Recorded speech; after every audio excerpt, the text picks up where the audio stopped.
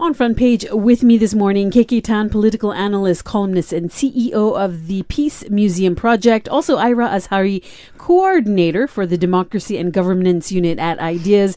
Good morning, folks. Good morning, Shaz. Good morning, Good morning. Now, police may be calling up more people to assist in the investigation into the disruption of the systems at the KL International Airport.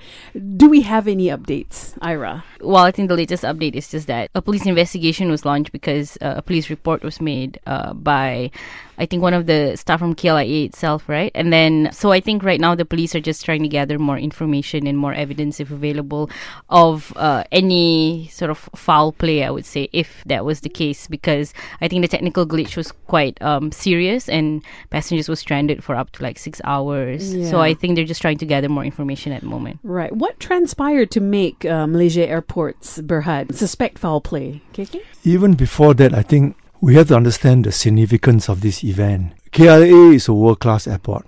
It was opened 20 years ago, which is why our Prime Minister, Dr. Mahathir, sounded quite upset that day, because it was built during his time, and insisted there must be an investigation to find out why. I think he was holding back. I could see that he was quite angry when he made the report. And we are going to have visit Malaysia year next year, 2020. So this is not good timing. Plus the fact that I understand that this breakdown is the longest in the world for any international airport. It doesn't bode well for us. What I understand, I must qualify that there's a police report being lodged, so the police are investigating. Also the government, the Transport Ministry, is setting up a committee to investigate. But what I read, I must qualify, what I read from reliable source and from a local press is something very interesting, which I think suggests, I think there are basically three possibilities. Number one is they suggested a technical breakdown caused by network switch that connects the entire system together, the switch, costing about 50 million ringgit for an upgrade, which was suggested 5-6 years ago, but it was turned down by the board of the operator, MAH. Right. That was reported. It could be a genuine breakdown caused by wear and tear. Or it could be a sabotage as suggested by MAHB, or it could be both. But it's interesting that this report actually quotes sources in very great details, which I think sounded very plausible, that it was a case of a system that broke down because of maintenance. Do you know, one of the things that many people complain about Malaysia, that we have first-class infrastructure, but no maintenance culture. Precisely. Third world, they call it third world maintenance culture. And this could be a very classic case where this core switch has never been changed for last 20 or upgraded the last 20 years. So I think this is where I think it's a good sign is happening now than later. Before the visit 2020. We better get our act together. Indeed. And see who or what heads would roll for this one. Okay, well, we're going to take a look next at leaders being reckless and jeopardizing national unity. That's the next headline here on front page with our panelists this morning on Light. On front page with me this morning, Ira Azhari, coordinator for Democracy and Governance Unit in Ideas, and KK Tan, political analyst, columnist, and CEO of the Peace Museum Project. Now, DAP stalwart Lim Kit Siang says that he's shocked and surprised that some opposition leaders who were formerly in government are defying royal advice about fake news and hate speech and are being reckless about jeopardizing national unity in Malaysia. I guess the question is, Malaysians easily believe fake news, many Malaysians at least, and what they read on social media. So what can we do to create better awareness amongst Malaysians, Ira? Well, the thing about fake news is that it actually just reinforces already long-held beliefs about something, right? So rather than sort of create a sort of mindset or a way for people to think, I believe that it is actually sort of supplementing beliefs that are already long-held. So I think the question should be, how do we create a culture of tolerance and acceptance of each other so that, these fake news about, how that spreads fear and mistrust of each other will not foster, right? So, and I think these kinds of attitudes towards each other as Malaysians can only be fostered through education, good family values, and, interactions with each other at a very micro level. So, the thing about the whole disunity and disharmony that we always talk about, I think, is a result of people not just not trusting each other from a very young age. So I think education plays a very important role, and also friendships and that's built through trust and understanding of each other. So it is not very easy, I think, to solve that problem, or rather the situation that we are in now, because it actually needs to be nurtured from a very, very young age. Right. KK, how do we find the middle ground between regulating news and freedom of speech? I'm in favor of freedom of speech, but I think everything else has its limits. In fact, recently there was also a call by at least two ministers, calling for a law against hate speech. I think we have to distinguish hate speech and fake news. Fake news, as Ira said, is not difficult. It's not easy to enforce. Whether we have even if we have a law against fake news previously, as we had, it was difficult to enforce because you need the technical resources and you need people making actual complaint. How do you know whether a news is fake or not? Someone has to make a complaint, and the authorities concerned have to do some research and say, yes, it's fake news. I actually believe that fake news should be taken out, should be banned. It can be regulated. So has hate speech, which in many ways, even Facebook has regulated it. So it can be done. It's a question whether we have the political will in Malaysia to do it. And I think we must, because of the recent events, the sensitivity. When hearing about the recent more severe cases of boycott and all this, I think it's even... it has gone to a different level. I think something has to be done to stop it. Yes, indeed.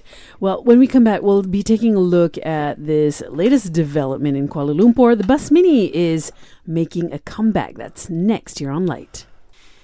And on Front Page with me this morning, KK Tan, political analyst and columnist, also Ira Azhari, researcher at Ideas. Looks like KL's Bus Mini has made a comeback. 21 trips have been conducted so far, with 3 buses in operations, ferrying about 200 commuters. Of course, it's just in one area in KL. Is this a good step forward to help our public transportation network in KL, KK? I would believe so. I think if you look back, my understanding was that it was first introduced in 1975 to 98, 23 years. Then for some unexplained reason, it was taken off. And I think we need Bus Mini in every city, not just in KL, when it's growing. Because public transportation is how to meet the needs of the wide section of people. Of course, some people, they prefer taking taxis, those who can afford. And there are people who cannot afford doing that. And I think Bus Mini plays a very essential role. Because it can go deeper into whatever area. It can go deeper, and it's cheap and efficient. And you're talking about 15 minutes of waiting time during peak hours, I understand. It's 25 minutes during the non-peak hours. It's reasonable for the man on the street, ordinary people, to wait. Especially this kind of situation now where, I don't think our economy is doing very well. So I think we are obliged, or the country or the government is obliged to provide more affordable transportation for everyone. Yeah, but wouldn't a bigger bus mean more passengers? Well, the first thing I would say was that any form of increased public transport in the city, I think, is in principle a great idea. Obviously a bigger bus would be better, but I think the whole point of a Bus Mini is so that it can go into more narrower streets, so more secluded areas, to ferry people from those places into the city. So I think for its purpose, I think it's okay. Although, I'm not sure about how much Bus Minis would kind of add to traffic as well, because that's another issue, right? That we have too many cars on the road, and some of our roads are actually just not big enough for the amount of cars and transport that we have. So I guess that is something that can be taken into account. But for the purpose that it serves, I think it's okay. Yeah, I believe this is only going on for 3 months. And what will they do with the findings that they get? Well, it depends. I think the thing now is basically whatever they do, there has to be market demand. So they're testing the market. I'm sure if there's, if it works out well, my understanding is Rapid KL is saying they're going to extend it. I think my personal gut feeling, there's a need for it. Because the big buses doesn't cater for what the small buses can do in many ways. All right. When we come back, we'll be taking a look at the calls for a higher retirement age and cost of living allowance. That's next here on Front Page. On front page with me this morning, Ira Azhari from Ideas and political analyst and columnist KK Tan. And it looks like the government will study the Malaysian Trade Union Congress's proposal to raise the mandatory retirement age from 60 to 65, says Human Resources Minister M. Kulasegaran. And he said the government will review the matter before Budget 2020. They're also looking at a cost of living allowance. And I'm just wondering, Ira, is raising the mandatory retirement age a good move? I think we can look at it from two perspectives. So firstly is on personal financing, and secondly on for young people, I think, what does this mean? So the first thing is raising the mandatory age to 65, I think, would allow workers to more time to save for their retirement.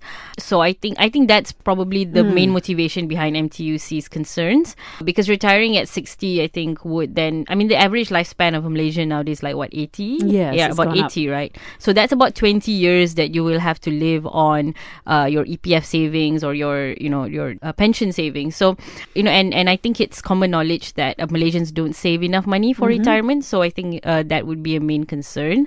Although the flip side, the other side to that argument is that our Youth and Sports Minister has come out to oppose this because of the concern that mandatory retirement at 65 then will mean that the senior management positions in many companies will then stay within the sort of age range, and that would probably limit young people from getting up the ladder. With experience, isn't it? KK, your thoughts? I actually agree very much with this extension because I think, like what Ira said, the lifespan of Malaysians is increasing, and this is a trend all over the world. Yeah. And they are increasing the retirement age for all people all over the world. Because the other thing you must bear in mind is that as long as these people are productive, they can contribute to the economy. I mean, the experience, we need the experience, you need their wisdom, which younger people do not have. I'm not saying about denying the right opportunities for younger people. Yeah. I think in many other countries, it can be done very nicely to cater, because there are certain jobs, when you extend it, they are basically in jobs where these older people are still needed. Because young people have to start from the ropes. And I'm all in favor of it. I think to address a concern by this Youth and Sports Minister, Syed Saddiq, I think we can really clearly, the government it can be done in a way without denying the opportunities to younger people. I know unemployment in the youth is very serious today. I understand it's about 500,000 young people, especially graduates, who are unemployed. It is a serious problem. It is. So we have to look for those kind of jobs that young people can fill. Right. Now, Kulasegaran said that the unemployment rate in the country is only at 3.3%. Is this true? We can never take such rates seriously. It's always a big debate about it because a lot of people do not report unemployment. Yeah. Even in the West, where there's a lot more accountability, figures there are more, because for people who want to enjoy unemployment benefits, they have to register themselves. Then you can track the data. Yeah. In this country, you don't get unemployment benefits, so it's very hard to track the data. The more worrying thing is also youth unemployment, which is like at 10.7%, I think, which is higher than the regional average. Yeah. So I think that should be the bigger concern as well, that we have such a high graduate unemployment rate. Well, when we come back, we'll take a look at the latest on the IRB ruling, where they've gotten some mixed reactions from NGOs and charity bodies. That's next here on Light. On front page with me this morning, political analyst and columnist KK Tan, also researcher at Ideas, Ira Azhari. And while the Inland Revenue Board's decision to lower the donation reporting threshold to 1,000 ringgit is unlikely to affect donations, it may be an administrative burden, says charitable bodies and NGOs. They did welcome the move to tighten regulations to prevent charity bodies from abusing public donations. So how will putting a cap on the tax deductions for donations actually affect charities? I think the main concern when any new government regulation comes about is always the bureaucracy and the red tape that people have to go through to comply with these regulations. So I think that's the main concern from NGOs. 1,000 ringgit is a pretty low threshold. People typically donate more than that, I think, for charities, particularly if you're like a large corporation or a very rich individual.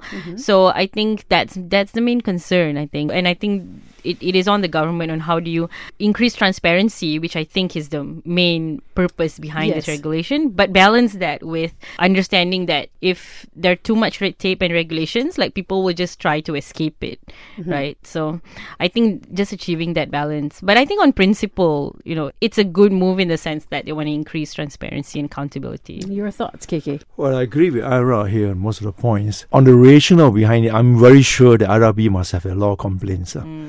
Or they may have done some research and found out that there could be quite a lot of abuse with NGOs. So I think it may be necessary for them to do such a thing. I don't think it should discourage people from donating, because it's not my problem how much I want to donate. Yet it puts a pressure on the red tape on the NGOs themselves to be more, of course, involve more cost, more administrative work. But I think that's life. I mean, if you want to get the donation, you jolly well be accountable for it. If I'm going to donate to you, I expect you, even if I donate $500, I expect you to report it. So they put a threshold of $1,000. I think it's not unreasonable. So I think in the interest of transparency, like IRC, I think we should support it. All right. Well, thank you, folks, for joining me this morning to look at the front page. KK Tan, also Ira Azari, thank you so much for your thoughts on our headlines. And thank you for having us. Yes, thank you very much.